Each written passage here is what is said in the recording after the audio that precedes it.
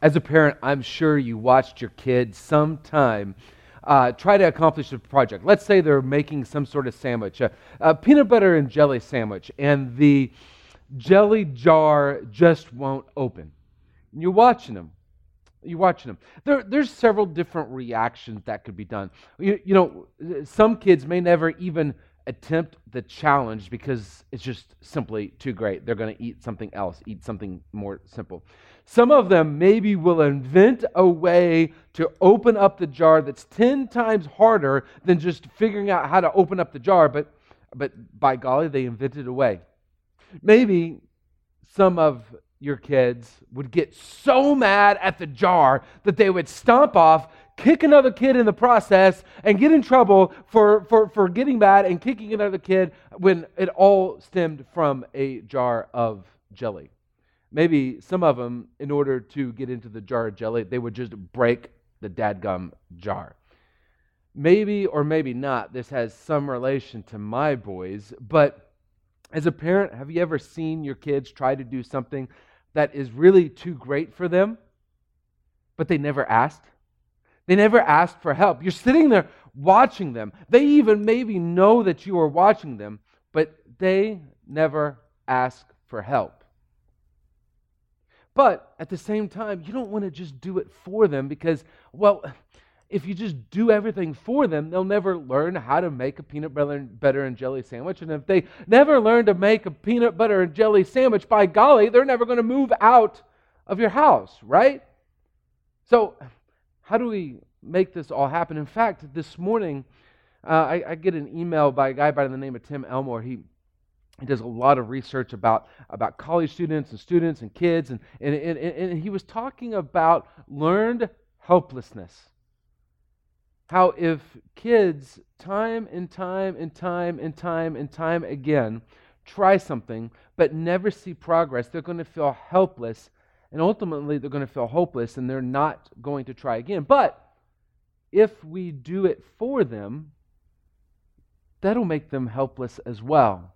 And as I had this sermon on my mind and on my heart, I thought, you know what? Man, that's almost like how God treats us as our Father, as our Heavenly Father. And when I take a look at a story, that what we see is children who go so far, but they can't go any farther. And a God and a Father who moves heaven and earth to help His children, but help them in a specific way. We're going to be in Judges chapter 10. This is the last week in the series, Good Father.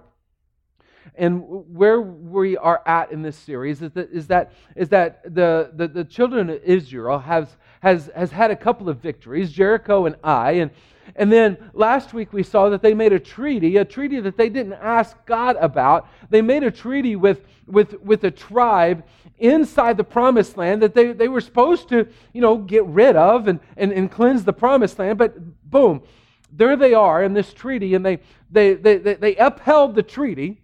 They didn't kill off those people.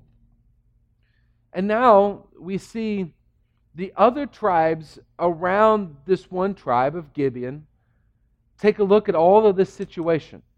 And there's 5 tribes. And all 5 of these tribes, they form an alliance, a super army.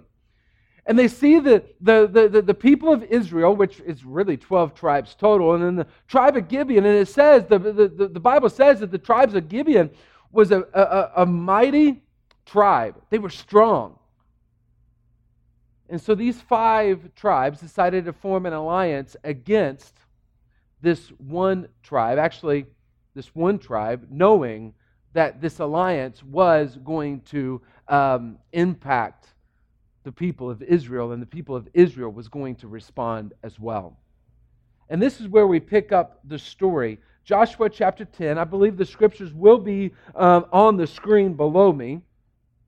But also, please follow along in the Bible event. The reading plan, I think, is going to be super important this week. I hope to talk about this during the sermon. But you can follow along in a hardbound Bible, Joshua chapter 10, verse 6. The men of Gibeon sent word to Joshua in the camp at Gilgal, "Don't abandon your servants. come quickly and save us. Help us, for all the Amorite kings living in the hill country have joined forces against us." So Joshua and his whole military force, including all the fighting men, came from Gilgal. They went from Gilgal to Gibeon. The Lord said to Joshua, "Do not be afraid of them, for I've handed them over to you. Not one of them will be able to stand against you." So Joshua caught them by surprise after marching all night from Gilgal.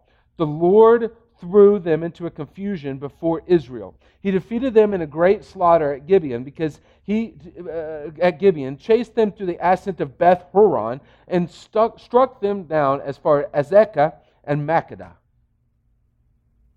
Here's the first thing that we're seeing from this passage, is that God working doesn't mean we don't. When God works, that doesn't mean we don't. Let's break this down. Let's go deeper in here. They marched, the tribe of Israel, or the people of Israel, the army of Israel marched all night long from Gilgal to Gibeon. That is a distance of 20 miles. I looked it up earlier. From here to Ozark is 20 miles. 20 miles. And according to the Maps app, that would take us 8 hours to walk, just alone. So imagine trying to move forces 20 miles, march them 20 miles. A walk would take 8 hours. How much longer would it take to march that? From here to Ozark. And then when you get there, you've got to actually fight. More on that in a minute. Marching all night long. You want more difficulty to this? Okay, great. Here's some more difficulty. The rise in elevation from Gilgal to Gibeon is 3,300 feet. 2/3 of a mile. We call Denver the mile-high city. 2/3 of the way up to Denver, they marched all night long, 20 miles, up an incline. Try that on your stair climber, right? Let's see how long it takes you. But this is a whole army. This isn't them saying, "Hey God, you've got this. We're going to stay in Gilgal. You just send like lightning bolts or something, and it's all going to be good. And we're just going to stay here." No. God working doesn't mean we don't. By faith, they went from Gilgal all the way up to Gibeon in order to save this tribe that actually deceived them.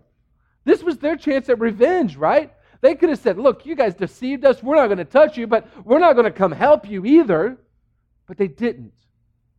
God said, "Look, this army, this super army, this army that's come against Gibeon, thus come against you, don't worry about them.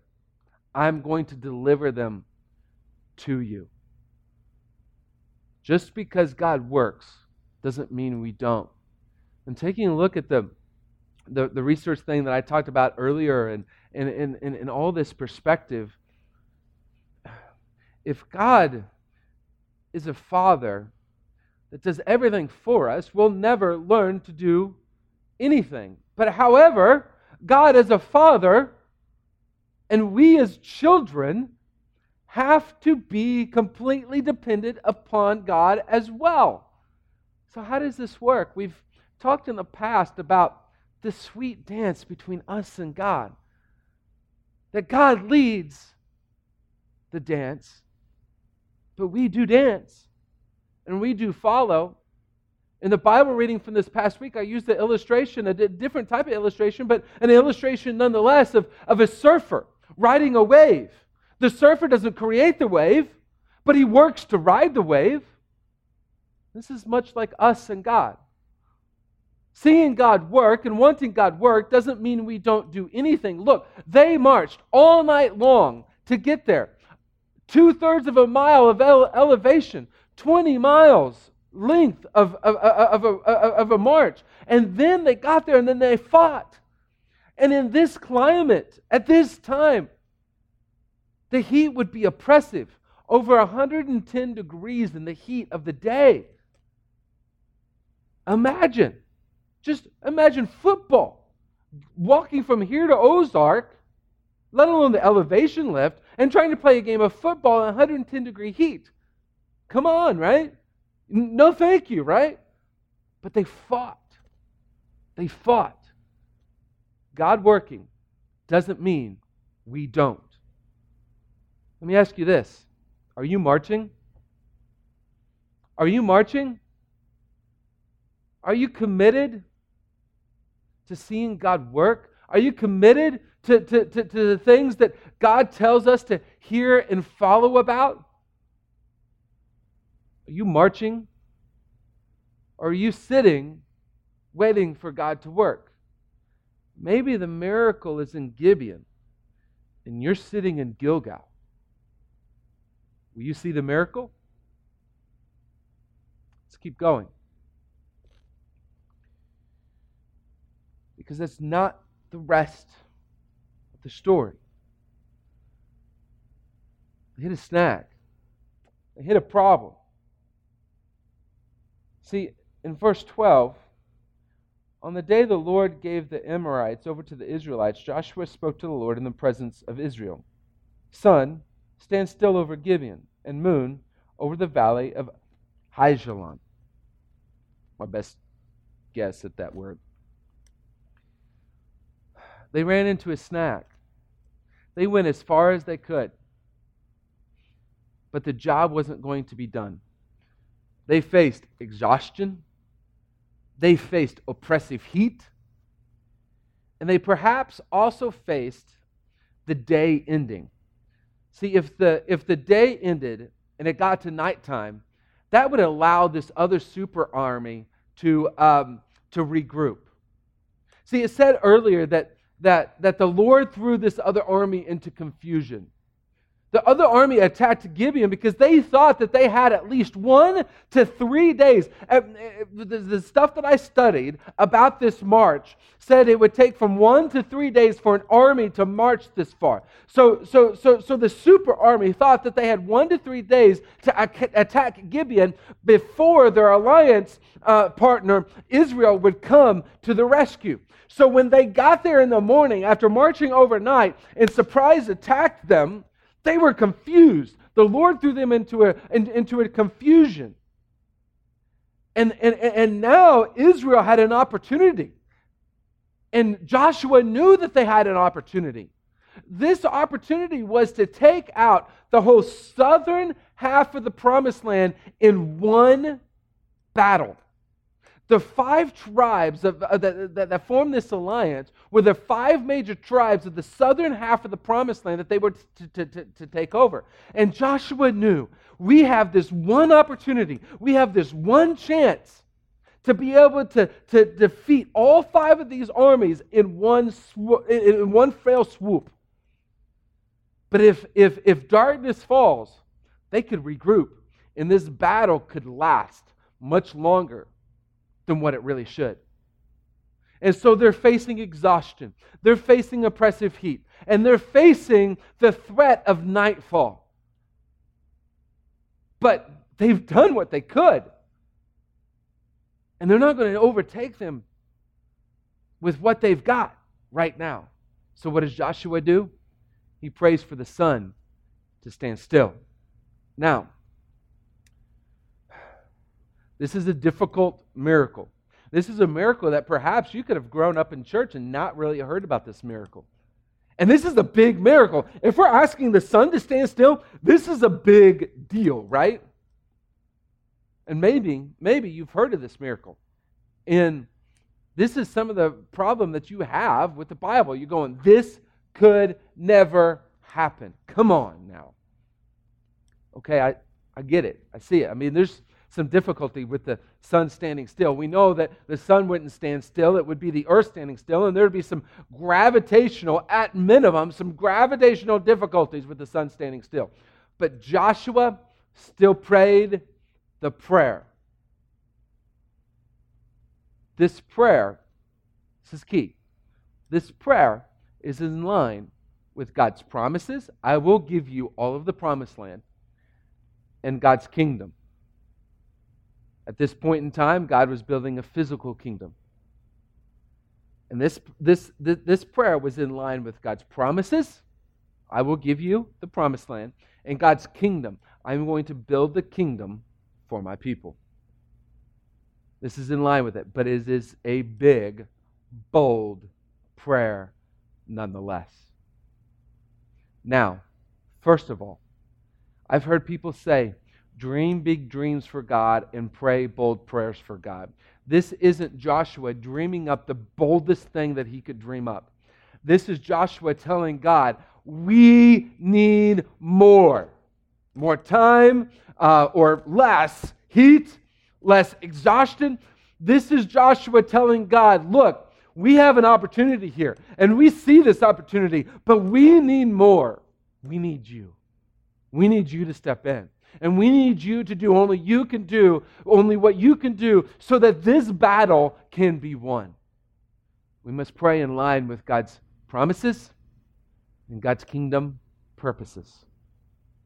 And maybe you say, okay, that's nice and great, but isn't that a little egotistical of God to say, I will only answer the prayers in line with my promises and my kingdom purposes? Yes, if we're looking at it through the lens of a child.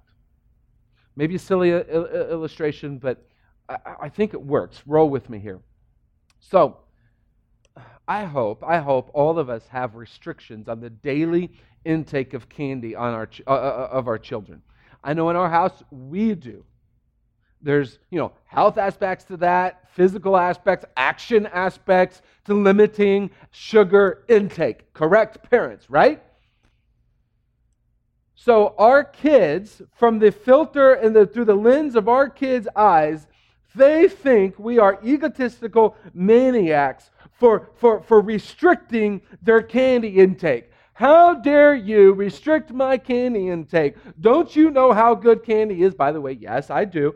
Don't you know how good candy is? So why would I not want to intake this candy as much as possible throughout the day?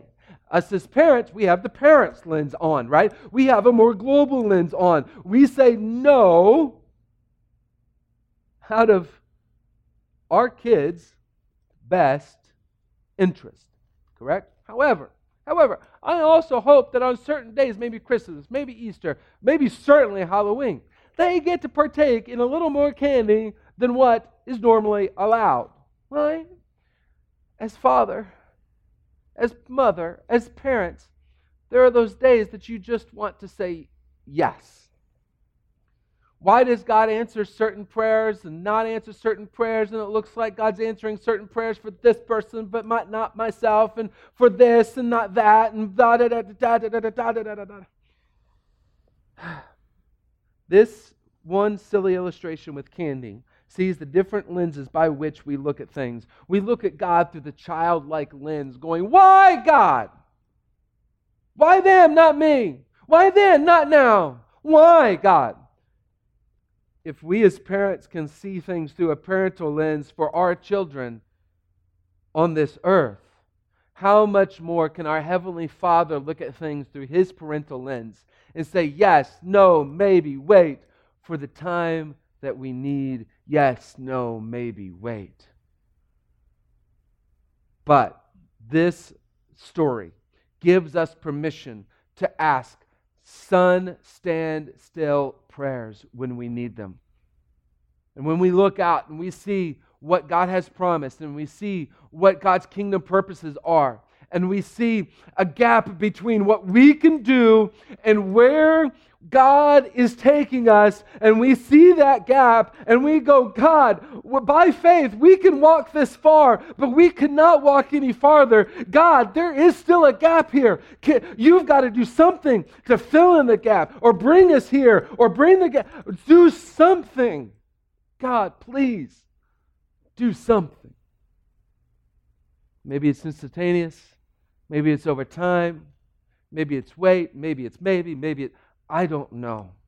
But what this story does give us permission to do is to pray, God, Son, stand still prayers when there is a gap. Because there's always going to be a gap, right? God's promises, God's kingdom purposes are far beyond us. So there will always be this gap. And say, God, do something. Do something, because there's a gap. Guys, I talked a bit during the sermon last week about the church's finances. We've done this and we've done that and we've done different things to try and fill this gap. And God is showing me, you can't do this gap. You can't fill this gap. Son, stand still prayers. God, you've promised to take care of your people. Now, how is that going to work? Maybe you need something in your own personal life. Maybe it is with your finances. Maybe it's with an addiction. Maybe it's with a sin. Maybe it's with reaching out to people who are far from God. Because God's purpose for His people is to build each other up and reach those far from Him. I don't know what it is for you, but there will be a gap between what you can do by faith, what God has commanded us to do by faith. There are things that He's commanded us to do by faith, but there will still be a gap. That's where the Son stand still prayer comes into effect. Because God works as a Father, as a Heavenly Father, in line with His promises and His purpose. Let's go back to verse 9. So Joshua caught them by surprise after marching all night from Gilgal. The Lord threw them... Now, let's not consider this timeline and sequence, but as an overall telling of this story. Okay? Maybe this will help with what is going on here. The Lord threw them into confusion before Israel. He defeated them in a great slaughter at Gibeon, chased them through the ascent to Beth Horon, struck them down as far as Azekah and Makkedah. As they fled before Israel, the Lord threw large hailstones on them from the sky along the descent of Beth Horon all the way to Azekah, and they died. More of them died. The Super Alliance army died from the hail than the Israelites killed them with the sword. On the day that the Lord gave the Amorites over to the Israelites, Joshua spoke to the Lord in the presence of Israel. Sun stand still over Gibeon, and moon over the valley of Ajalon. And the sun stood still, and the moon stopped until the nation took vengeance on its enemies. Isn't this written in the book of Jashar? So the sun stopped in the middle of the sky and delayed its setting, almost a full day. There has been no day like it before or since when the Lord listened to the voice of a man, because the Lord fought for Israel. Then Joshua and all Israel with him returned to the camp at Gilgal. Honestly, I don't know what happened here. God, absolutely, if He created everything, has the power to stop the earth and stop the effects of what that would do to the earth. The word stilled can also mean be quiet or shh. Okay, so like we got the hailstone stuff, right? So maybe God was helping them speed along the battle, but also help with the heat, right? Hail comes out of clouds. And of a thunderstorm, that would cool the temperatures. There's a lot of theories out there, including that God Himself shone His own light to be like the daytime, much like the pillar of fire at night that He led them by. Do I know exactly how God did this? I do not. And I don't think it matters. Here's why. We get so caught up into fighting over how God did things that we forget who and why. And this story is very clear about who and why. Who? Yahweh, God. The Super Alliance people, okay? They would have as their primary deities heavenly deities. And here, the heavens are appearing to fight against them. Do you not think that God's making a statement here about their deities? That they are false, that they're not true, that they don't really care about them? That there's only one true God? And right now, He's fighting on behalf of the people of faith. And why? He's accomplishing His promises and building His kingdom. And He wants His people to have faith in exactly that. That He will accomplish His promise and that He will build His kingdom. And that His people have got to have faith in those two things. We can fight over why or how all day long. But there's no question about who and why. And God will work in line with His promises and His kingdom. He will. He has promised to defeat sin. He has promised to adopt children into His kingdom. He has promised to forgive sin. He has promised to cleanse sin. He has promised to give hope and joy and love and life, eternal life, infinity life, abundant life. He has promised to take care of His children. He has promised to love His children. He has promised all these things. And He has promised to build His kingdom, not as one kingdom on the face of this earth, but in every kingdom on the face of this earth. That's what He's promised. And when we, by faith, walk in the line of God, and we, by faith, move and go, but we get to the end of what we can do, and there's still a gap because there will always be that gap. We don't pray big prayers and dream big dreams for God. He's got that covered. We ask God, you do what you do. Build your kingdom. Deliver on your promises.